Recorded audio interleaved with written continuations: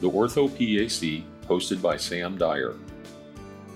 Welcome to the OrthoPAC, where we discuss up-to-date orthopedic topics for the busy clinician. I invite you to sit back and relax as I attempt to fill in the gaps between education, current events, and real-world practice. Welcome today, Dr. Lisa Cannada. She has more than 2 decades of experience in a Level 1 trauma center. She is a former chair of the American Academy of Orthopedic Surgeons Board of Directors Board of Specialty Societies from 2017 to 2018, and has published more than 130 research papers and 2 textbooks. I've been looking forward to this interview for a couple of months, and I appreciate your time. I know you're very busy, and I wanted to talk today on some different trauma topics. And I based the discussion or the script on some meetings that you gave us recently at one of our PA CME meetings. I have to say, I haven't been on call at a Level 1 trauma center as a PA, so some of the slides you had and some of the work you're doing, that's not in my wheelhouse, but I do get some urgent care, some pretty significant traumas. And do we need to work on it there in-house, or can that person wait till the next day, or do we need to go in? And that was kind of similar to your talk about making it through the night, the presentation that you gave us. And I thought that you gave some fantastic advice, very sage advice, and I really wanted to talk some about that. So with that in mind, you had described a basic trauma triage or classification strategy where you outline life-threatening, limb-threatening, and functional threatening. And I was just wondering, I remember being in the ED, and before PA, I was an X-ray tech, and I worked in the ED in a Level 1 trauma center. So I kind of know how exciting things can be and how the adrenaline gets going. How do you triage these trauma patients? Well, the most important thing is don't get distracted if you have one of those gory open fractures, because everyone just pays attention to the open fracture or mangled extremity and forgets about the basics. Trauma basics never change. That is A, B, and C, airway, breathing, and circulation. And you need to remember that.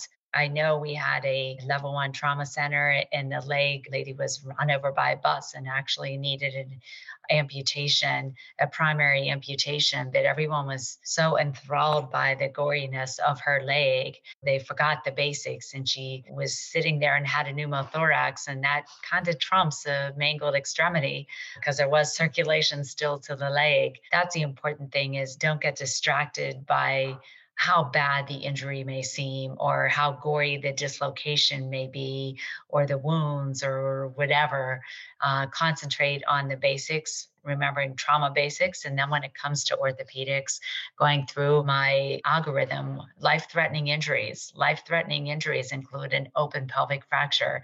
That's a life-threatening injury. And if it turns up at one of your places, it's not a Level 1 trauma center, you don't want to waste time doing all kinds of studies. You want to get that transferred out. That's very important to look at that. Other injuries that are life-threatening orthopedic include bilateral femur fractures and major open fracture to an extremity with vascular injury. Those kind of things you really, if they're at your center, you need to temporize and get out as soon as possible instead of leaving it there. So life-threatening injuries don't belong in the CT scanner. They belong getting in a helicopter or on another ground transport to get addressed by a center that can address them. That's for life-threatening injuries. For limb-threatening injuries, sometimes it may necessitate that no matter where you are, you do temporize. And limb-threatening injuries include multiple long bone open fractures. Those are limb-threatening injuries. A knee dislocation is a limb-threatening injury.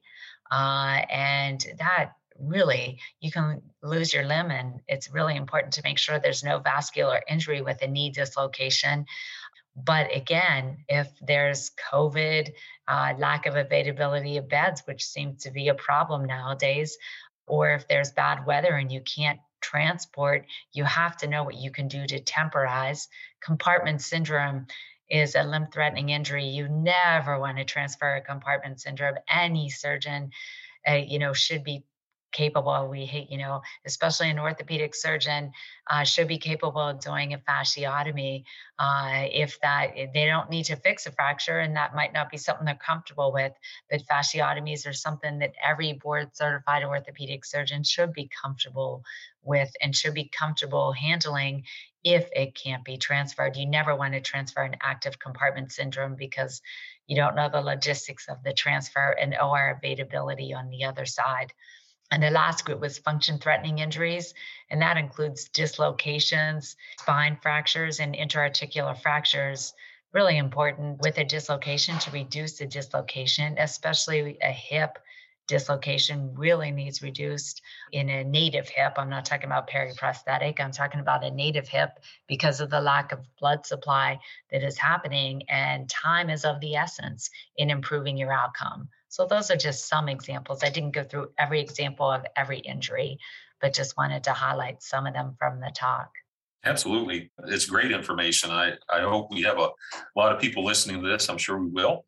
You also advise that when you have a trauma patient and you're trying to decide, okay, do we need to go to the OR at 3 a.m. or can we wait until the morning, that you needed to ask some more basic trauma questions beyond the ABCs. What can the patient tolerate? What can the limb tolerate? And what can the skin tolerate? And I was hoping you might provide a little color on that. First, those questions don't necessarily pertain to the 3 a.m. or not. Whether you go at 3 a.m. is more related to is the injury life threatening, limb threatening, or function threatening? And when you're dealing with open fractures, definitely the trend in orthopedic surgery has been towards a more reasonable lifestyle and not taking 1 or 2 centimeter open fractures to the operating room in the middle of the night when you might not have the orthopedic team helping you or staff that is. And if you have an orthopedic trauma room, the advent of an orthopedic trauma room available at 7 a.m. or a first start every morning has really changed what goes in the middle of the night. However, there's no excuse for not taking a grossly contaminated fracture or a limb threatening injury to the operating room at 3 a.m. But what do you need to do? When you're planning emergent surgery in a trauma patient, they might have 3 or 4 extremities injured. Do you need to spend 10 hours in there, fixing or temporizing everything? The answer is no. You have to look at a couple things. What can the patient tolerate? What is their condition? What is their lactate level? What is their base access? What is their hemoglobin and hematocrit? What are their fluid requirements? Are they on pressors? If they're on pressors, this is when you want to get in and out and temporize and just make them comfortable. For example, if someone has a head injury, you don't want to leave fractures moving around. So an external fixator would be perfectly appropriate in a multi-trauma patient with a head injury. That's going to help in decreasing the pressures in their brain, which may be there from their head injury. You don't want to give anything that would increase their blood pressure and drive their pressures up. So therefore, temporizing with an external fixator would be appropriate. So that's what can the patient tolerate. Look at their labs, especially the ones that we monitor in multi-trauma patients. Look at their injuries. And then also, what can the skin tolerate? If we think about it, when a patient comes in, their skin is really not that swollen. And their skin and their soft tissues are going to continue to swell for the next 3 to 5 days, if not longer. And if you go ahead and do an extensive surgery, you might find that with the expanding skin, you could have wound issues. You could get a compartment syndrome if you try and close someone that you operated on with tissue that's swelling up. So that's what's important. And also, many times the skin has in addition, there could be degloving injuries, there could be bruising and abrasions which are present. So all of those need to come into consideration when planning emergent operating room. Usually you're never in there for a long period of time because of the condition in those types of patients. So you had mentioned earlier about femur fractures, and you presented at the conference one of your studies with bilateral femur fractures and a 25% mortality. And I don't see that many femur fractures in a walk-in urgent care, but I do get them. Periprosthetic fractures are very common. I have seen the interprosthetic femur fractures that you had mentioned that you really can't wait to see that one come up on your plate. I was wondering, could you explain a little bit about why there's such a high mortality in bilateral femur fractures? When I was starting my training, and that was in the 1996 to 2001, I was a resident, and then I was a fellow 2001 to 2002. The mortality rate of bilateral femoral shaft fractures in a trauma patient was 25%. Have we gotten better? Yes, we're now, in single digits between 6 and 8%, but there's a couple things that's why that has decreased. First of all, we really pay attention to patient parameters, to the lab values, to their physiology. We pay attention to all of that. And also techniques have also changed. Before, in when I was training, the only way to fix a femur at that time was an antegrade nail that is going through the hip and specifically through the piriformis fossa. Since then, different types of femoral nails exist, which are used for femur fractures, including a different starting point, a trochanteric entry nail, and also a retrograde femur nail. The advantages of a retrograde femur nail, and that was what my study was on, was you can do it on, you don't require a special fracture table, no patient repositioning, and it makes it with the ease of insertion into the knee.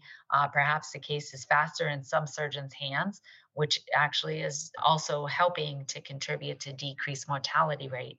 The mortality rate from the femur fractures comes usually from the accompanying injuries and systemic effects, such as the lungs. If you're reaming and completing multiple passes of the reamer, that it adds insult to injury, and that can affect their outcome. So that's one of the reasons why, bilateral femur fractures had a high mortality rate, is excessive reaming too. Really, I keep in mind the patients and their physiology and tailor my treatment appropriately without going in and completing extensive reaming in these patients either. Dr. Cannada, thanks for coming on and talking to us about trauma topics today. You're welcome. Dr. Cannada gave presentations at our recent Extremities in the Carolina course in May, and we now have those as audiovisual content, so check it out. PAOS members on the webpage, non-members, contents on the AAPA website.